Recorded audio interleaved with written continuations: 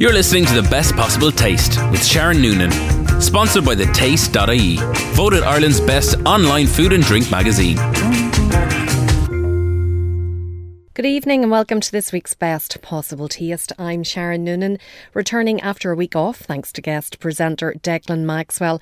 And I hope you enjoyed last week's programme when Declan focused on Taste of Dublin, which starts this Thursday and runs until Sunday. So huge thanks to Declan for hosting last week, and if you'd like to follow in his footsteps and guest present a show, I'd love to hear from you because I'm always on the lookout for guest presenters. So don't hesitate to get in touch by email s.noonan@live.ie, or you can send me a DM on Twitter at Queen of Org, as in Queen of Organisation. As I said, last week's show focused on Taste of Dublin, and tonight we have a mix of interviews for you, including the lovely Georgina Campbell, who will be talking about the winners in her annual Breakfast Awards, as well as the Board Be It Just Ask campaign. I was out and about at the market in Adare in County Limerick recently and met Claire McDonnell at her Sandwich Sister stall. But before that, in May, I was in County Cork at Litfest, a food and drinks literacy festival at Ballymaloe. And when I was there, I was lucky enough to enjoy a lunch by chef Robin Gill. Robin is from Dublin originally, but is now London based and has a number of restaurants over there. And he was one of the judges on Celebrity MasterChef Ireland, which aired earlier this year on TV3. After lunch, I got a chance to talk to him, lucky me. So let's have a listen. Bon appetit. Yummy. Grubs up. Delicious. Robin, it's great to meet you here in Cork, where I believe you spent a lot of your childhood during the summers on a dairy farm. Yeah, that's right, actually. Kilbrack, which is a farm in Mallow, actually, just around the corner. I used to come down a lot. My brother was working on the farm at the time as well, and he used to make his own charcuterie, and he used to bake bread down there. But they had everything. They had pigs, cattle, horses, and Patrick, who's one of the speakers here over the next couple of days, he's set it up now as a completely organic farm. And I actually noticed, obviously Ballymaloe has an incredible source, a great farm, but they can't they have to buy ingredients in, especially for big festivals like this. And what did I see but Kilbrack on some of the produce they were getting in as well. So it's really nice to see. But at that time now, you weren't really that big into food. Your mother was a dancer and your father a musician, so yeah. Was it quite a bohemian type life that you led in Dublin? Yeah, probably. I mean, they were working incredible, a lot, and she was she was actually touring with Riverdance the whole time. Oh. She was a choreographer, okay. And she was the one, she's from the UK, but she was brought in to kind of almost make it a little bit different, and she was the one that created the line. It was her idea for the whole line on the Riverdance. So then she ended up travelling with 3 shows at any one time. She'd be in Australia, Canada 1 week, and then in the UK or wherever, and then my dad was always gigging. So yeah, they were working an awful lot. But it was always I used to go travelling a lot with them as well, and we'd always go to restaurants. So we were interested in food, and I was always cooking at home because I enjoyed it. I was cooking for the girlfriend and stuff. But it wasn't until I didn't know what I wanted to do that they suggested I become a cook, because I was going to go to university, but to do what, I didn't know. But did you start to do an arts degree, and did you go and do something? I was repeating my leaving in the institute. Made my parents pay out this money to repeat my leaving. Halfway through, I'd done nothing. And I was like, I'm going to even get worse marks than I did in my first leaving at this rate. So I panicked, and I just said I was going to become an electrician. I got an apprenticeship and went home and told the parents, and they were like, why would you do that? You haven't even changed the light bulb. So I went, and they told me to go maybe be a cook. My dad had a lot of friends that were chefs. He met a lot of chefs in the business. He used to work he was like a resident band leader in Shelburne in the 60s, and he used to go play golf with the chefs and stuff like that, so he was interested in food, and he knew that they had a good life, and he knew I was interested in travel. So that's one thing that's really great if you're a cook is to travel. It sounds like they really encouraged you to do something that you would enjoy, as opposed to being an electrician. It's a good job, it's a steady job, but they could see maybe that wasn't going to be what you would do for the rest of your life. Well, yeah, I guess they did careers that they enjoyed, and they worked very hard, but they enjoyed it. And I think for them, it didn't make sense to do a career just for the sake of money. You have to enjoy it. So, I thank them for that. In that sense, I did enjoy it. And as soon as I stepped into the kitchen, had some hard times, but I knew this is what I wanted to do. and it's been very rewarding. You mentioned the hard times there, and it wasn't always an enjoyable experience for you, and you've written about that. Yeah. And you experienced bullying in the kitchen. The very first restaurant I worked in was the worst, and I experienced this incredible, horrible environment where there was literally from the chef down, about 4 or 5 guys were just a group of absolute bullies, horrible people. And I don't know, it's only recently that I've started to be a little bit upset about it. At the time I just got on with it and I was angry. I was quite a sort of feisty little fella, you know what I mean? I would kind of take the shit and then like get angry to myself, and then when I went home to tell my mates that were also cooks, I turned into a joke. So it wasn't like I was going home and crying or whatever. I did cry when eventually I left. You know what I mean? It was like an overwhelming thing where I finally said, actually, I'm not taking this after 6 months or whatever. But it was only when I went back, we were about to launch MasterChef and announce that we were going to be doing the show. And Daniel and I were super early and they weren't ready, and we went for a pint on Easton Street. And I was telling him, it just reminded me because when I was in the Institute and I went straight to this restaurant, and I was telling him about all the horrible stories, and all of a sudden I was getting kind of emotional about it.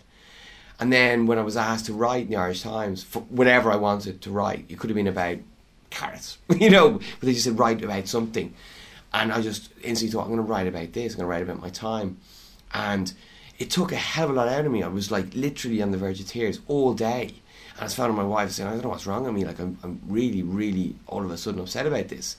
And as soon as I wrote it, I couldn't read it again. Do you know what I mean? I wrote it, sent it in, and I couldn't read it. Like even when it was published, I didn't want to read it. I was really upset about it. Now, actually, ironically enough, I have to talk about it tomorrow in front of a whole lot of people. Do you think it's maybe part of a healing process? Yeah, it must be, but it's weird. Like, I don't know. I never thought about it. You do these things, you work, and you move on to something else, you forget about it. You know, I never consider myself to be sort of a little bit precious or a bit emotional, but I have been about this for some reason, but only now. I don't know. For a lot of people, that would be the end of it. Like, I'm not staying in this career, but you said you're a very determined person, but also a very competitive person, or have very high standards, because it was Michelin star restaurants that you seem to go after, that's where you wanted to work and learn the French classical cuisine. Yeah, I mean, it was only because I actually felt an overwhelming amount of guilt, and because I was really, I didn't put any work into school. Everything, I was given so many opportunities. My dad got me into a great school for music, and I was bunking off class and he was paying for it, you know. And then anything, rugby, whatever, football, everything I got into it for 5 minutes and gave it up. So I kind of suddenly turned around and I was like 17 years of age and about to turn 18, and I was like, what am I going to do? I've no skills, I've got a really bad score in my leaving, and what am I going to do? So I just was so happy just to finally say, right, this is me now, I'm going to be a chef, and that's it. And there was no change in my mind on that. So it was quite weird that it was the first experience I had was the worst, and I wasn't going to let that stop me becoming a chef. But funny enough, I was overwhelmed with the response I got from the article. I got messages from people all over the world, people who had accomplished great things as cooks and went on down their own restaurants, but then also people who had relatives that had issues where their daughters or brothers or friends were going through that right at the time and were asking me for advice. And then a lot of people who had went through it and decided they weren't going to cook. So it was all different people, but yeah, it could put a lot of people off cooking. And how does that make you feel when people get in touch with you and say, yeah, we can relate to this negative experience? I was overwhelmed. I was touched by it, to be honest. I was really pleased that the article went well, you know, and I'd been contacted from as far as New York. People were messaging me, phoning the restaurant and stuff. And but the one that really got me was a girl that contacted me through Facebook and explained she was going through it right now, you know, and she was asking me for advice what to do and was telling me some of the stories that were happening to her, and she was looking for advice. And I was like, oh my God, you know, I need to help her, you know, or at least give her some form of advice. And that was the biggest impact for me, you know. And what would you advise somebody, or what advice did you give to her and to anybody that maybe is experiencing? You know, I just said, do the right thing, don't walk out or whatever unless you really, really have to. Hand in your notice, be, you know, chin up. And then I just said, go and, you know, research into restaurants, pick 5 restaurants that you think are the best and get some advice on it from other people in the business, and literally go and spend a week in each kitchen. And you must enjoy the culture. You know, whatever's on the plate is one thing. You must ask them how often the menu changes, but you have to see yourself fitting in there. And you won't get that from just one day's working, one day's trial. You need to spend a whole week and pick at least 5, and if you're still not sure, pick another 5 and really make sure. Is that how you ended up then, and you worked with Margot Pierre White and Raymond Blanc and Noma? Did you say, right, okay, this is the way I want to do it? Or did you kind of fall into those restaurants? I kind of fell into it. 2 of my best pals had both landed really good jobs over in London, and I didn't want to be left behind. They had a bit more experience than me. They were cooking a bit longer than me. One was going to the Gavroche, one was going to Chez Nico when it was still open, it was 3 stars. And so I just wanted to be left behind. So I was only cooking about a year and a half when I left Dublin, and I just went over for a couple of days with a Michelin guide in one hand and a cover letter, and went on literally every single door. And it was just by chance that it was the last restaurant I went into, actually, and it was just by chance that they gave me the opportunity to work in the Oak Room. So I ended up there, did a year and a half there. Then I didn't want to get into Michelin ever again. I went travelling for a little bit around Southeast Asia. I was just got a bit hipped out when I was in Southeast Asia. And then the same friend I followed over, Paul McNerney, I followed over to Italy. He was working in a 1-star on the coast of Naples, near Sorrento, on the Amalfi Coast. And I followed him over there, and I wanted to work in like a trattoria. Like, I imagined sort of romantically being taught how to make pasta by some grandmother or something like that.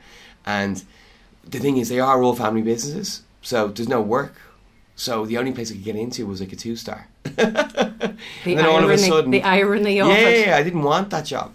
And then all of a sudden I'd become more seriously competitive, and then it was like, okay, that's it, it's only Michelin there from now on, you know. And then I ended up with somebody was doing a stage from Le Manoir, so a stage where you work for free just to kind of gain experience. From Le Manoir, he was a senior sous and he's working in Don Alfonso's where I was working. And then they invited me out to Le Manoir because I looked after him. And then I did a week or 2 there, and they offered me a job, and I ended up staying there for 4 years. And in 2013, you opened your own place, yeah. The Dairy in Clapham in London. Yeah. And it's not Michelin at all. It's very relaxed. It's, tell us about the types of food on the menu. The food is like, the ethos is trying to get as close as to what is happening in the likes of Ballymaloe here. It's all about produce. Like, we're lucky, we've actually secured our own land in near Gatwick Airport, where we're trying to grow all around vegetables. We had always grown around herbs on the rooftop. We had beehives, and we make all around charcuterie, around bread. So it's basically like a step back to kind of traditional methods of cooking. So it's all about the ingredients and then almost like forgotten skills. So fermenting, curing, bread making, and just sourcing it's the closest to a farmhouse sort of restaurant that's in the city. That was my whole goal. And then 18 months later you opened the Manor. So how does it compare to the Dairy? They're actually quite similar. There's just a different feel in the restaurant. Like, the Manor is a little bit more space. It looks a bit sort of Scandi. It's got higher ceilings. It's quite airy. It's probably a little bit more comfortable in the evenings. There's more space between tables. But there's still music playing there. It is still, I call it like a modern bistro. And the food is, I would say it's like Dean's food. Dean is the head chef there. So I don't claim to be this head chef that goes around writing all the menus and taking all the credit for it. Like, Dean is very much in charge, and it's his menu. We worked together for years, and it's him, and he's got his own style. But it is along the same ethos as what we do, Everything's made from scratch. He does a lot of fermenting as well, and he's also involved in the farms. You know what I mean? So it's very similar, same price point, everything. So. And Paradise Garage? Similar, but it's more of an a la carte, whereas most people go for like tasting menus, and it's all sort of snacks, and the menus are split up into snacks, garden, sea and land, and it's more like small plates, whereas Paradise Garage is a bit more of a traditional bistro where it's starter, main course, dessert, little bit simpler cooking, and it's East London, so it's pretty cool. And that sounds a bit now like the format for the menu here today at Ballymaloe. The snacks to start off with, I just loved the anchovies. Oh yeah, they were yeah. fab. Now, yeah. I mean, such a diverse range of snacks there to start off with. And then the eel. You don't have Loch Ness down on the menu for the eel. No, I should have put it down on the menu, yeah. Because I asked one of the servers where did you? Was you? Someone came in. Because I'm from the north originally, right, and okay. I grew up about half an hour from Lough Neagh, and Lough Neagh eel is hugely popular now in the north, the promotion and everything. Yeah, well, this is huge in the UK. There's a lady from a company called the Dutch Eel Company. I don't know why. Well, she's Dutch, but that's where she buys her eels. Most of her eels come from Lough Neagh, but she's really good. How she treats them is phenomenal, better than anyone else I know, or that anywhere else I've tried, both in the UK and Ireland. But I know she gets her eels from Lough Neagh and she treats them, and I think it's done in Lincolnshire. So she buys them and does all the production there. And you incorporated a lot of the ingredients from the land here in Ballymaloe into the menu. Exactly, like smoked eel we brought over. We brought over our own charcuterie, and we brought some like what I call like our secret weapons, like a lot of stuff from our larder. So like the fermented fennel and sort of pickled garlic stems and like the merguez sausage we smuggled over and stuff like that. But when we got here, then everything from the farm, from the dairy, all the vegetables and radishes.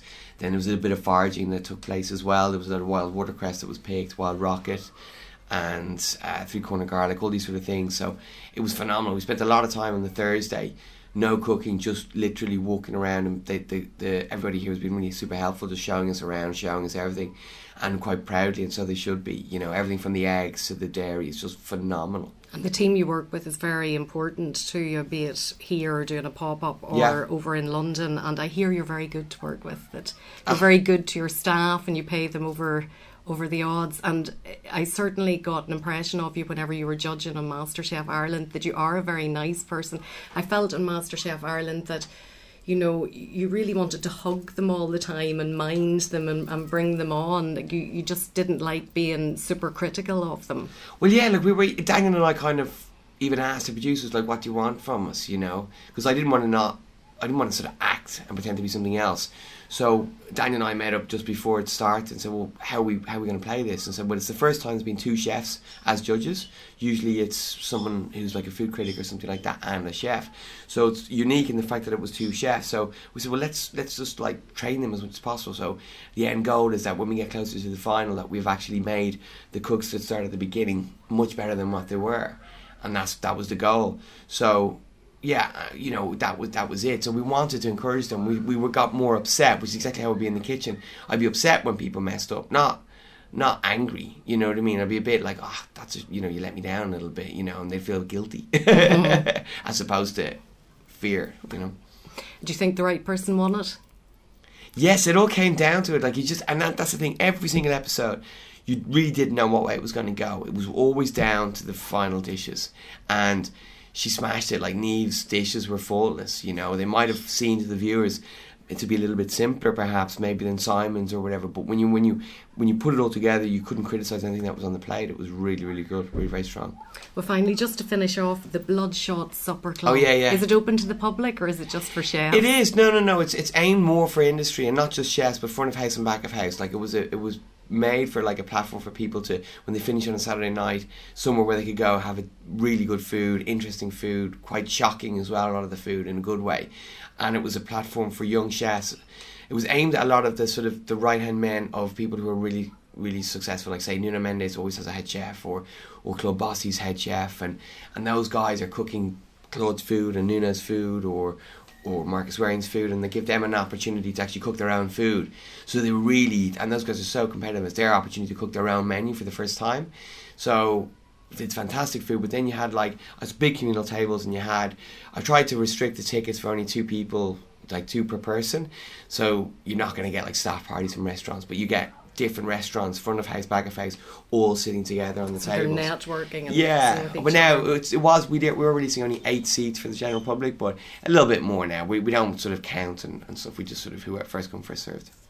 And this October you'll be back in Ireland for Food and the Age. Yes, yeah, really looking forward. That was amazing last year. So amazing. I mean, such an incredible symposium. Very like what's talked about, the subjects, the people.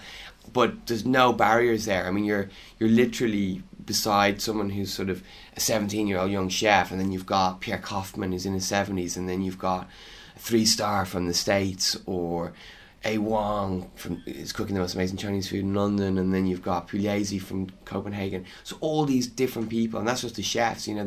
There's journalists, there's food writers, there's everything, and then you're all in the pub afterwards, and you're all mingling together. It's so much fun, brilliant. It's very interactive, a bit like here at Litfest. Yeah, I mean, and some of those kind of chef, especially the chefy sort of symposiums, of some of the ones in Spain and stuff like that, everyone takes themselves so seriously, and there might be big dinners where you're all sitting down and everyone's sort of like business card here, business card there. It's not like that at all. There's no big sit down dinners. It's all like producers. So it's like a farmer's market, and you're going around eating the most amazing oysters or salmon or beef or vegetables, and you're chatting, you're just mingling the whole time. It's really good. Well, we look forward to seeing you then, if not before. And in the meantime, thanks so much for an absolutely wonderful lunch today. You're welcome. And for talking to me. Most welcome.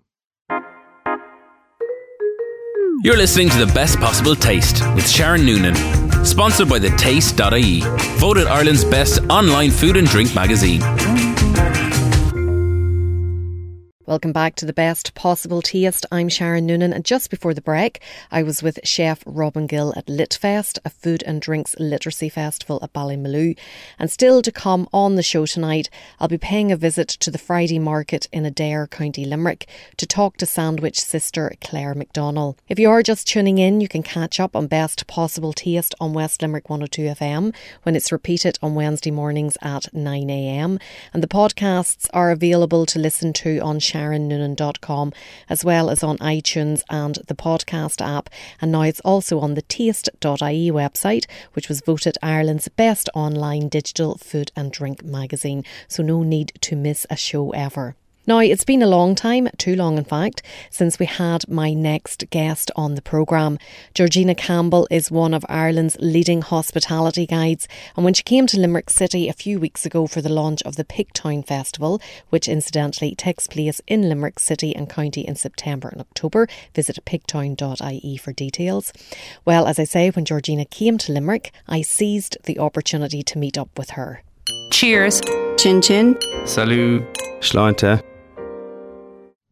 Georgina, it's a long time since we have spoken. Apologies for that. So you're very welcome to Limerick. It's great to have you here in the city, and thanks for taking the time to meet me. And we're going to talk about the Board Bia Just Ask campaign, and we're going to go back to the winner in February. But before we do that, just explain briefly what the Just Ask campaign is. Well, the Just Ask campaign, as some people would remember, is a public awareness campaign, and the aim is to encourage consumers when they're eating out to look for information on where the food on the plate comes from, and particularly the meat. And so the idea really, the whole point of the campaign is to try to encourage chefs and restaurateurs to give this information on menus and on their website, and to give it very clearly and to be very specific about using Irish produce and then local produce as well. But also to put the onus also on customer. If that information is not given, just ask. So it isn't just about the restaurateurs, it is also about the public as well, because there's no point restaurateurs going to all this effort to highlight local produce if it's not what the customer wants. And as consumers, we have a responsibility to be buying local and even using locally sourced ingredients at home ourselves. Yes, I think that's very important, Sharon. I think this is happening more and more in all aspects of our life now, that we've got to take personal responsibility. We can't always be saying, they should be doing this, that and the other. We should be doing everything. And also I think that making it an interactive process in this way is actually much more interesting, and it's much more meaningful. So the restaurateur, the chef, the shopkeeper, they get the benefit of knowing that they're getting this feedback from the public. And I think that it's very important that is a two-way process. In February, the winner was from Sligo. So tell us who it was. Well, the Sligo winner was called the Draft House in Strandhill. And as a lot of people will know, Strandhill is a smashing little hotspot for food and drink anyway. So it was actually very brave, I think, of Dan and McGarrigle to open this gastropub. It was not even 2 years ago. It was May 2015 when they opened. And they really hit the ground running, because the emphasis was initially, as you can tell from the name, the Draft House, that the emphasis was on drink and very much on craft drinks and on craft brew. And there's such a huge interest in that. I mean, there's been an absolute explosion of interest in craft drinks recently, and it's, if anything, getting faster and faster. So I think that immediately got everybody interesting, and the fact that it's in Strandhill, it's such a gorgeous place and so handy to Sligo town. And so that's one side of it, and I think, that was, the foundation. But that philosophy has been carried through very much to the food as well. So tell us a bit about the food. What sort of dishes are on the menu and what sort of ingredients are they using? Well, the very interesting thing here is the head chef who started up here with Lee Maston. He arrived via a number of very famous gastropubs, and most particularly the Oarsman in Carrick-on-Shannon, which was one of the original gastropubs, and is still very hard to beat. And so his philosophy and Danny McGarrigle's philosophy tied up together very well. And their motto is we don't do ordinary. And I think that really sums up everything. The dishes that they do are the kind of standard gastropub dishes. But actually, it's when you look at the ingredients and the pride that they take in the suppliers and in showcasing these ingredients. The dishes may be simple, they are pub dishes, but they're actually, that is where the starring role is actually the ingredients themselves. So that's really, the philosophy is very important. As you said, they're about 2 years in business and they hit the ground running. So there obviously was an appreciation there of locally sourced ingredients, and they realised that is something that is what the consumer wants. Yes, very much so. And of course, they're very lucky in their area. They've got terrific butchers, for example. They have Sheeran's Meeting Place in Ballymote, and that's where they get their pork and their beef and their chorizo from, and also the sausages and bacon. And Sherlock's of Tubbercurry. It's quite interesting, actually, that you go to a place like Tubbercurry when you've got Sligo on the doorstep. But Tubbercurry, Sherlock's supply them beef and chicken. And then they get quite unusual things like quail eggs from 12 Quail Farm at Fina in County Leitrim. And Thornhill Duck, the very, very famous duck from Cavan, which of course is on Nevin Maguire's doorstep as a very close neighbour, and he's really been fantastic in supporting them for such a very long time. So they've all those kind of ingredients, and then the smaller ones as well. When I say smaller, I mean they're perhaps the less obvious ingredients, things like the salad leaves from Crowan Organic Garden in County Roscommon. So they've covered quite a wide net there. It's quite interesting if you look at the geography. It's all local, relatively speaking, but actually they're looking around. There's plenty of choice closer to home as well, but they're very specific about where they want to buy their ingredients. What about the decor there? Because I believe they're very much into supporting artists and using locally reclaimed products. Yes, that's the thing. It's quite a wacky place.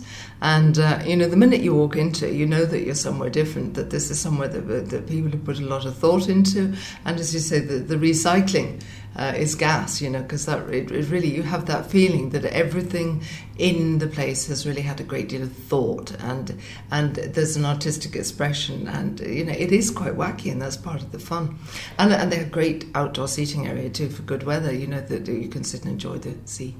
And sometimes using reclaimed materials like that, it works, and sometimes it doesn't work. You have to have the right eye for it. Yes, well, I think they've obviously got a very good eye. There's no doubt about it, because it works extremely well.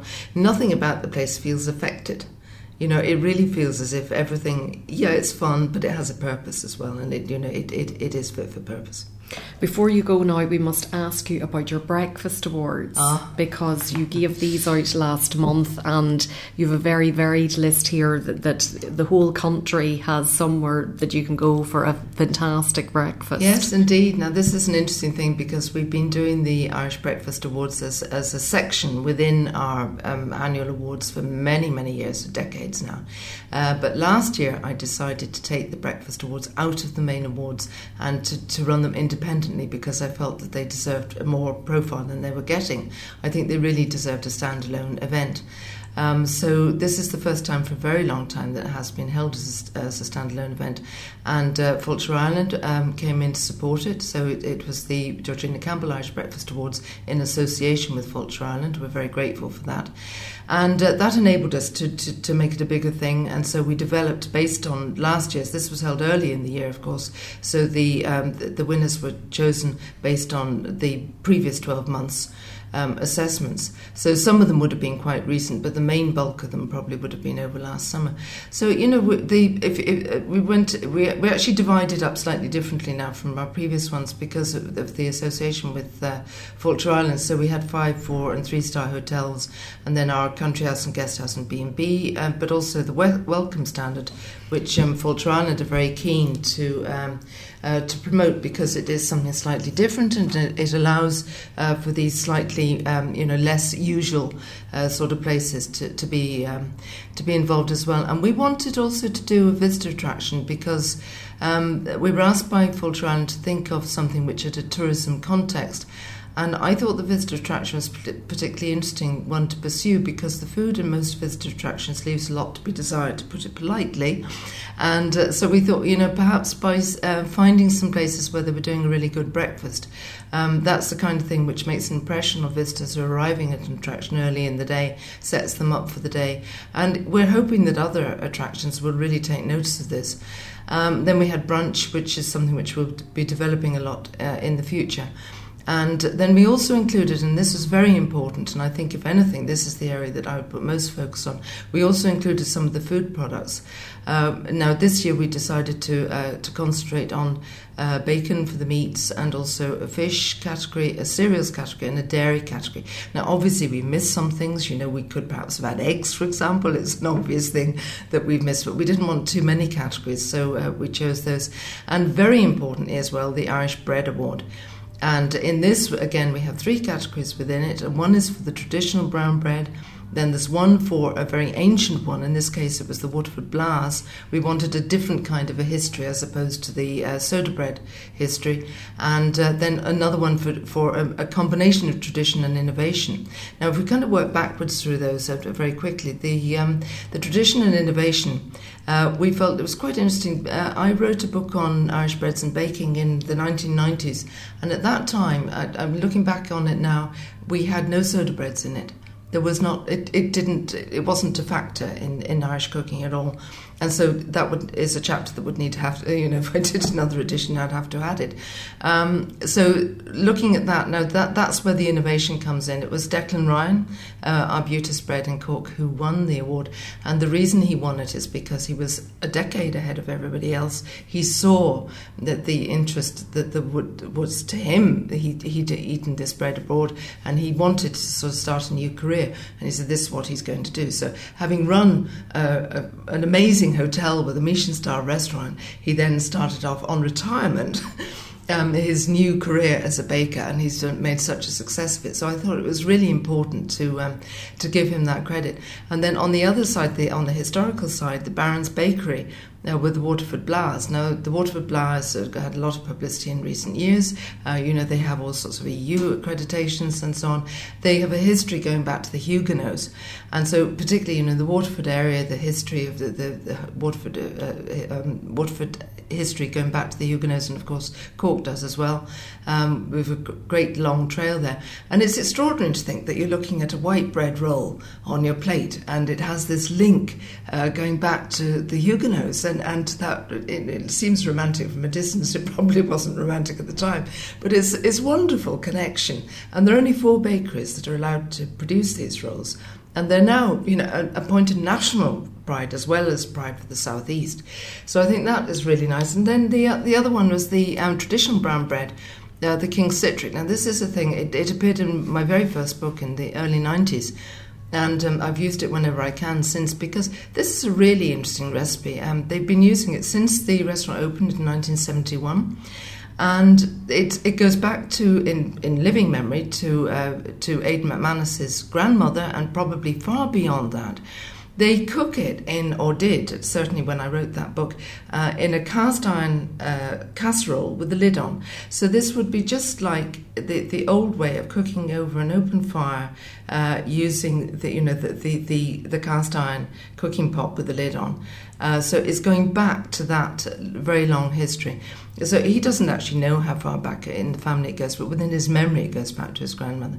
So I think that's lovely. Again, when you have a meal in the King Sihtric in Howth, you're eating a bit of living history when you have the bread, and it's absolutely delicious. And then of the others of the foods, we have O'Neill's Dry Cure Bacon. The Meat Award, and that's in Enniscorthy, County Wexford. And I think it's absolutely wonderful because this is, a relatively large, it's a medium-sized company now, so they're big enough to be supplying hotels. Now, one of the reasons that I'm so interested in the Breakfast Awards is that people are talking about the Irish breakfast as if it's genuine all the time, when it isn't.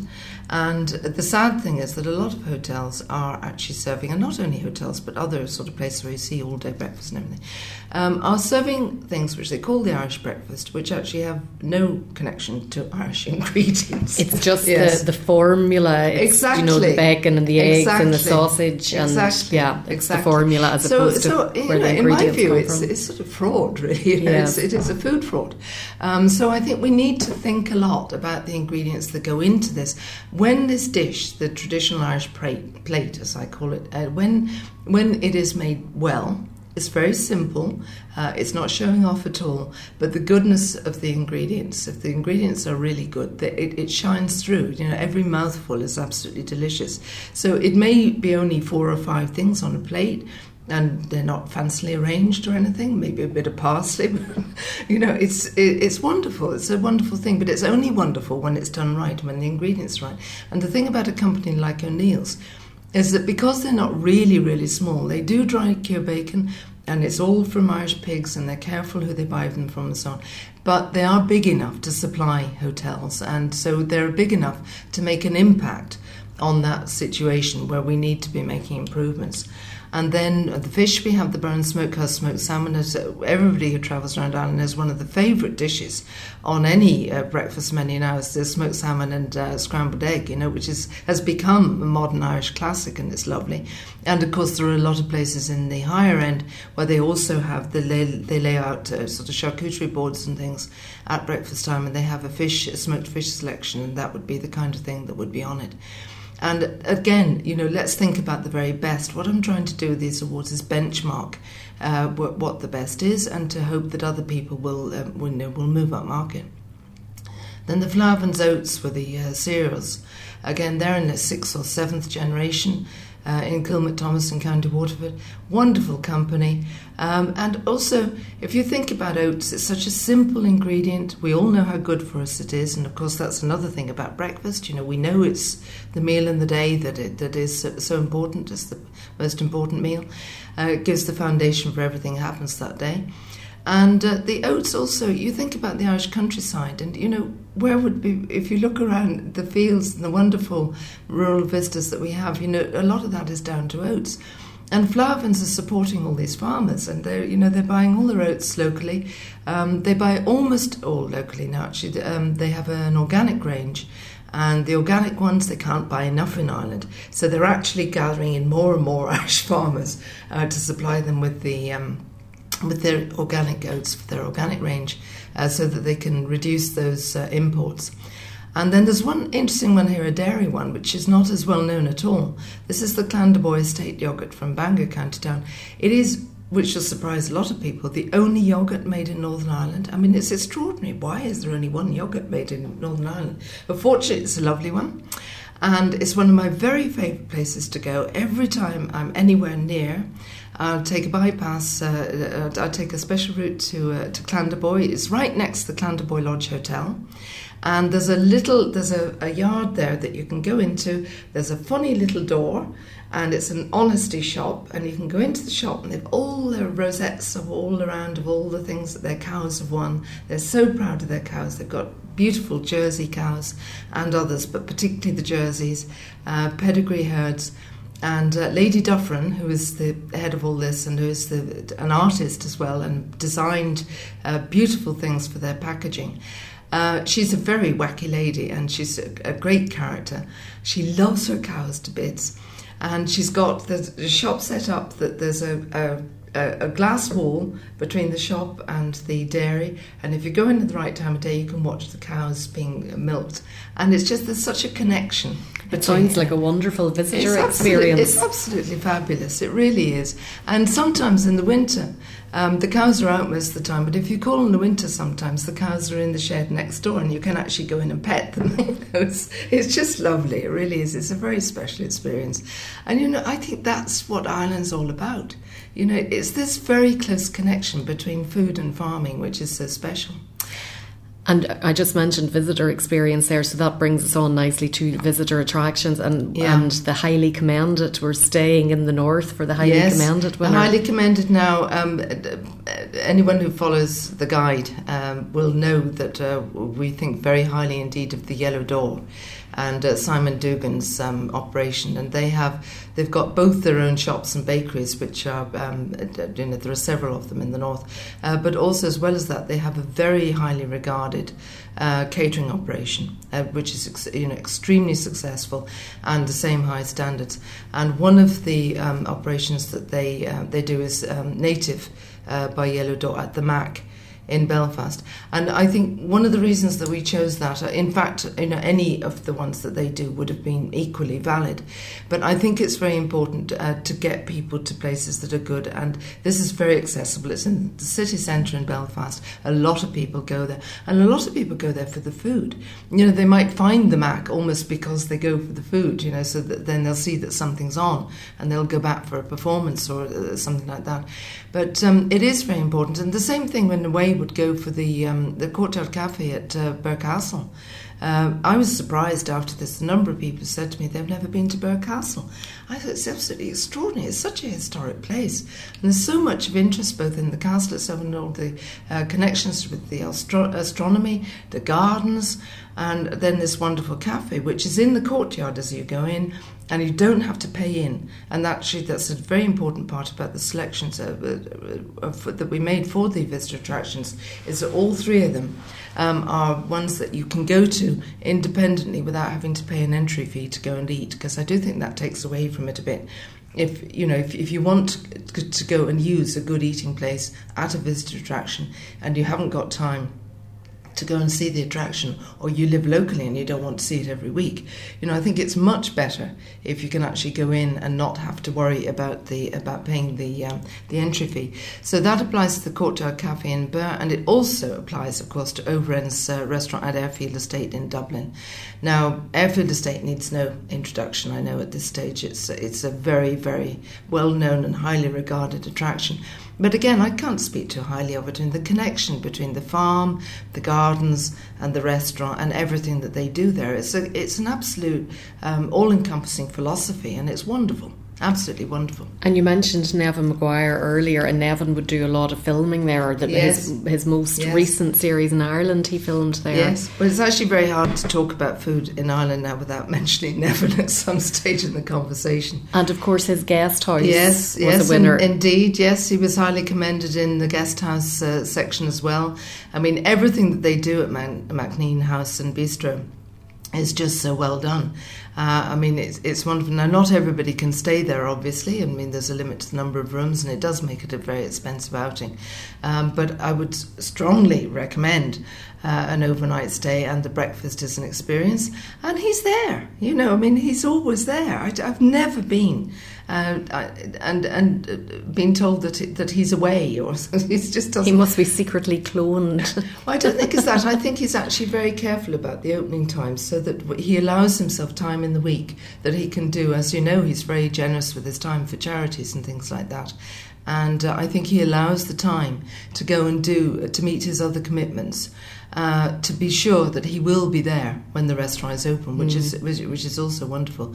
And yes, the other ones in that particular category also included New Forge House at Magherlin, County Armagh. Now, actually, they're almost in County Down.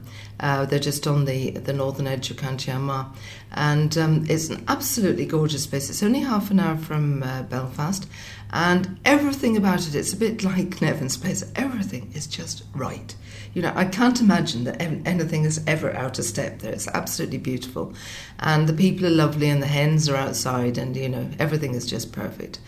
And in that category as well, the guest house category, Inch House in Thurles is one of the winners, and they're a winner for their whole operation for the breakfast that they do. But on our event, the breakfast that we had for the Irish Breakfast Awards, which was held at the Intercontinental, they hosted it in Dublin.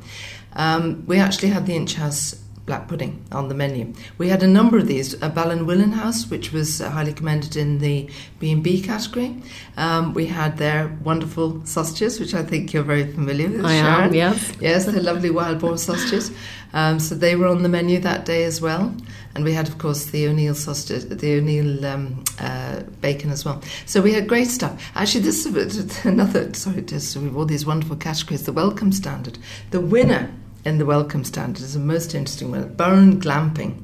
Have you come across them before? I haven't. No, I've heard about them, but I have never glamped. I would like to glamp. This is glamping in style now. It really is, because they've taken a 4-horse box, and you would not believe what they've got in it. There's a proper shower. There is a flushing toilet.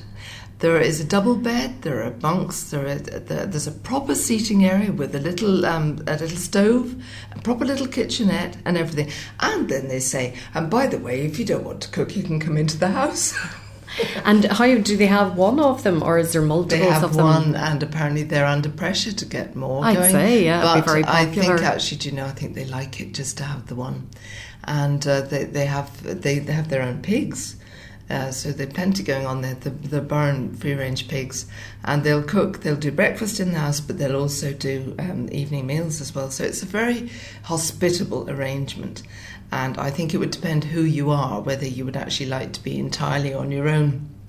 Kids love it, absolutely love it. It's a magic outing for kids. So that's a very different one. And I think that was a really interesting choice, because it's very much the Welcome Standard ethos. I think this is the kind of thing that Voltran are trying to get across with the Welcome Standard. That you don't have to be an ordinary place, ticking all the boxes and everything. You can now be doing something different. So that's great. And then, of course, we've all these very high up hotels as well. Well, we must talk about the 5-star hotels just to finish off, because if you are in that category with your budget, the best breakfast then in Ireland 5-star hotel is the Merrion in Dublin. Yes, it is. Now, I would say there's very little to choose between our winner, our two highly commended. I honestly think it was very, very difficult. I kept juggling them around. I think that the standards of all three of them are so high that it's really very difficult to decide which would be the final winner. But finally it did come down to the Merrion, and I think it's not only the food, it's the whole experience. And I do think everything that they do at the Merrion, the service is so extraordinary that's always what remains in your mind. But as well as the food is immaculate, always everything to do with the Merrion, the food is immaculate. But the Culloden Estate and Spa in Belfast, of course, is the top hotel for the Hastings Group. They also have an interest in the Merrion, incidentally, but that only crossed my mind afterwards. But they have a very interesting philosophy of food. And you see it most particularly in this hotel. They try to get the same message across in all of their hotels, but it's particularly successful in the Culloden. And they have a map at the breakfast table showing you where all of their suppliers are and so on. And they have this lovely thing on their menu, say who made my menu, who made my breakfast, the kind of thing. And it's lovely. And so I think you get a very strong sense of the philosophy of the people running the hotels, but also of the whole philosophy of bringing together the Northern Ireland food producing community and the everything that's on the plate. And of course it's not just for breakfast, it's for all of their meals as well, but the breakfast is a particularly strong message. And then another one, of course, the highly commended, is the Europe Hotel and Resort in Killarney. And for a hotel which has got such a continental strength to it. There's a very continental philosophy. It's not like an Irish-owned hotel. It's a different experience. It's very much the buffet. That's the way that they do it, and it's different, but it's very, very well done. And of course, you've got that wonderful view. Absolutely. Well, you've given us lots of ideas of fantastic places to go throughout Ireland, be it just to have the breakfast or for lunch or dinner. So if people want to get full details about the breakfast winners, are they all on your website? They are indeed, and they're also on the Fulcher Island website.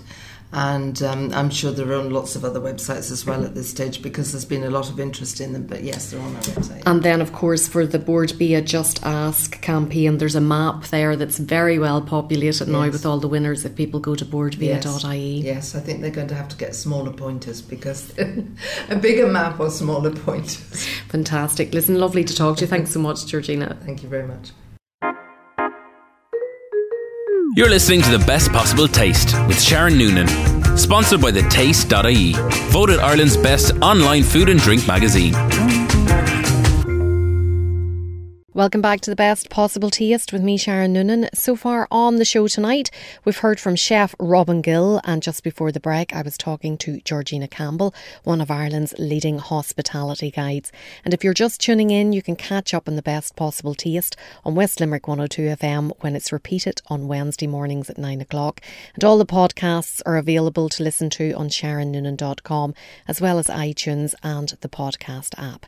And now it's also on the taste.ie website, voted Ireland's best online digital food and drink magazine. Now, we're approaching the end of the show, but we have time to hear from a street food producer that I met at the Friday market in Adare in County Limerick. Claire McDonnell is one half of the Sandwich Sisters. Bon appetit. Yummy. Grubs up. Delicious. Claire, what brings you to Adare today? What brings me to Adare is my lovely stall, and we're selling gorgeous gourmet sandwiches. And today there's a Friday food market on every Friday, and there's a great buzz around, and we're very happy to be here. It's only started a few weeks, but it's growing and developing. Yeah, sure. This is its third week running, and we've already gained memento, a lot of memento, and a lot of interest from the locals, and they're very happy to have us here. Well, tell us, if somebody comes to your stall, what's on the menu? So what would be on the menu? So I do like sandwiches and tapas. So sandwiches would be gourmet, home-cooked meats, slow-cooked meats, all specialised brisket, ham hock, chicken and chorizo, and all cooked or put into lovely ciabatta and wraps also. And you can also get a warm chicken salad on the go if you like, if you're not into the breads. And then for my tapas section, I have lovely fresh olives from the Olive Company, and I have lovely fresh Irish mozzarella, sun-dried tomatoes, homemade pestos, and lovely manchego cheese. So anything you want, you can get here. So it's all Spanish. That's a Spanish cheese. That's a Spanish cheese, yeah. That's manchego, a 2-year-old raw sheep's milk cheese. Really interesting. When you eat it, it dances on the tongue. So there's like a sharpy nuttiness to it, and it goes lovely with olives, which I have at the hand, and lovely Sicilian sun-dried tomatoes, all which I get from the Olive Company as well, the real Olive Company in West Cork. That's down in Toonsbridge. Yeah, okay. Toonsbridge Dairy. And the mozzarella is flying out the door. People actually don't believe it's Irish. And also a homemade pesto. And you can pick and choose anything you like. You can mix and match. So anything you can find abroad, you can find right here in the Friday Milk Market in Adare. How long have you been doing this? So this will be my second year in business. I have a law and psychology degree. And I also teach business law at night in Limerick Senior. So because I have a business, I know about business. And it's been really interesting to get into, because I've always worked in food markets in Limerick. And it's something that I've always loved. And now the fact that I'm doing it, I'm just really, really happy. I'm really happy. Love doing it. What are people's response whenever they come up to see what you have for sale? For example, something like tapas. I know now sandwiches, people often associate a sandwich with lunch, but to do something like tapas for lunch. Yeah, well, the first thing that people ask me about is the Sandwich Sisters. They're like, are you really sisters, you and the girl that work here? And I'm like, yes, we are. And with the sandwiches, it's more like a dinner in a sandwich. It's not just a regular kind of a deli sandwich. It's with the slow cooked meats and everything that goes with it. And I pickle all my own cucumbers and fresh lettuce and my own homemade harissa mayo. And then with the tapas, people love olives. They're just really into olives. Even kids nowadays love the pepper stuffed and the garlic stuffed. And then if you have the cheese beside it and the tomatoes, it's just a fantastic smorgasbord of everything you want. And you've lots of, what's this hanging up These here are now? really, really amazing sun-dried chilies. and they're really gorgeous. They look fake, but they're real.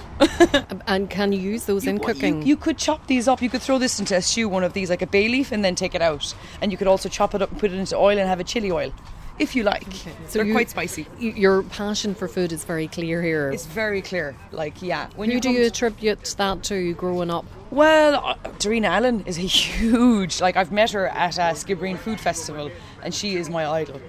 And she doesn't let down when you meet her in person as well. And also Toby Simmons is a great influence of mine, because I worked with him in the olive stall for years, and that's where I really got my ideas from. It's just the quality and something that hasn't been done before in Ireland, and now we're making it happen, and it feels so amazing to be a part of it, and I'm so happy.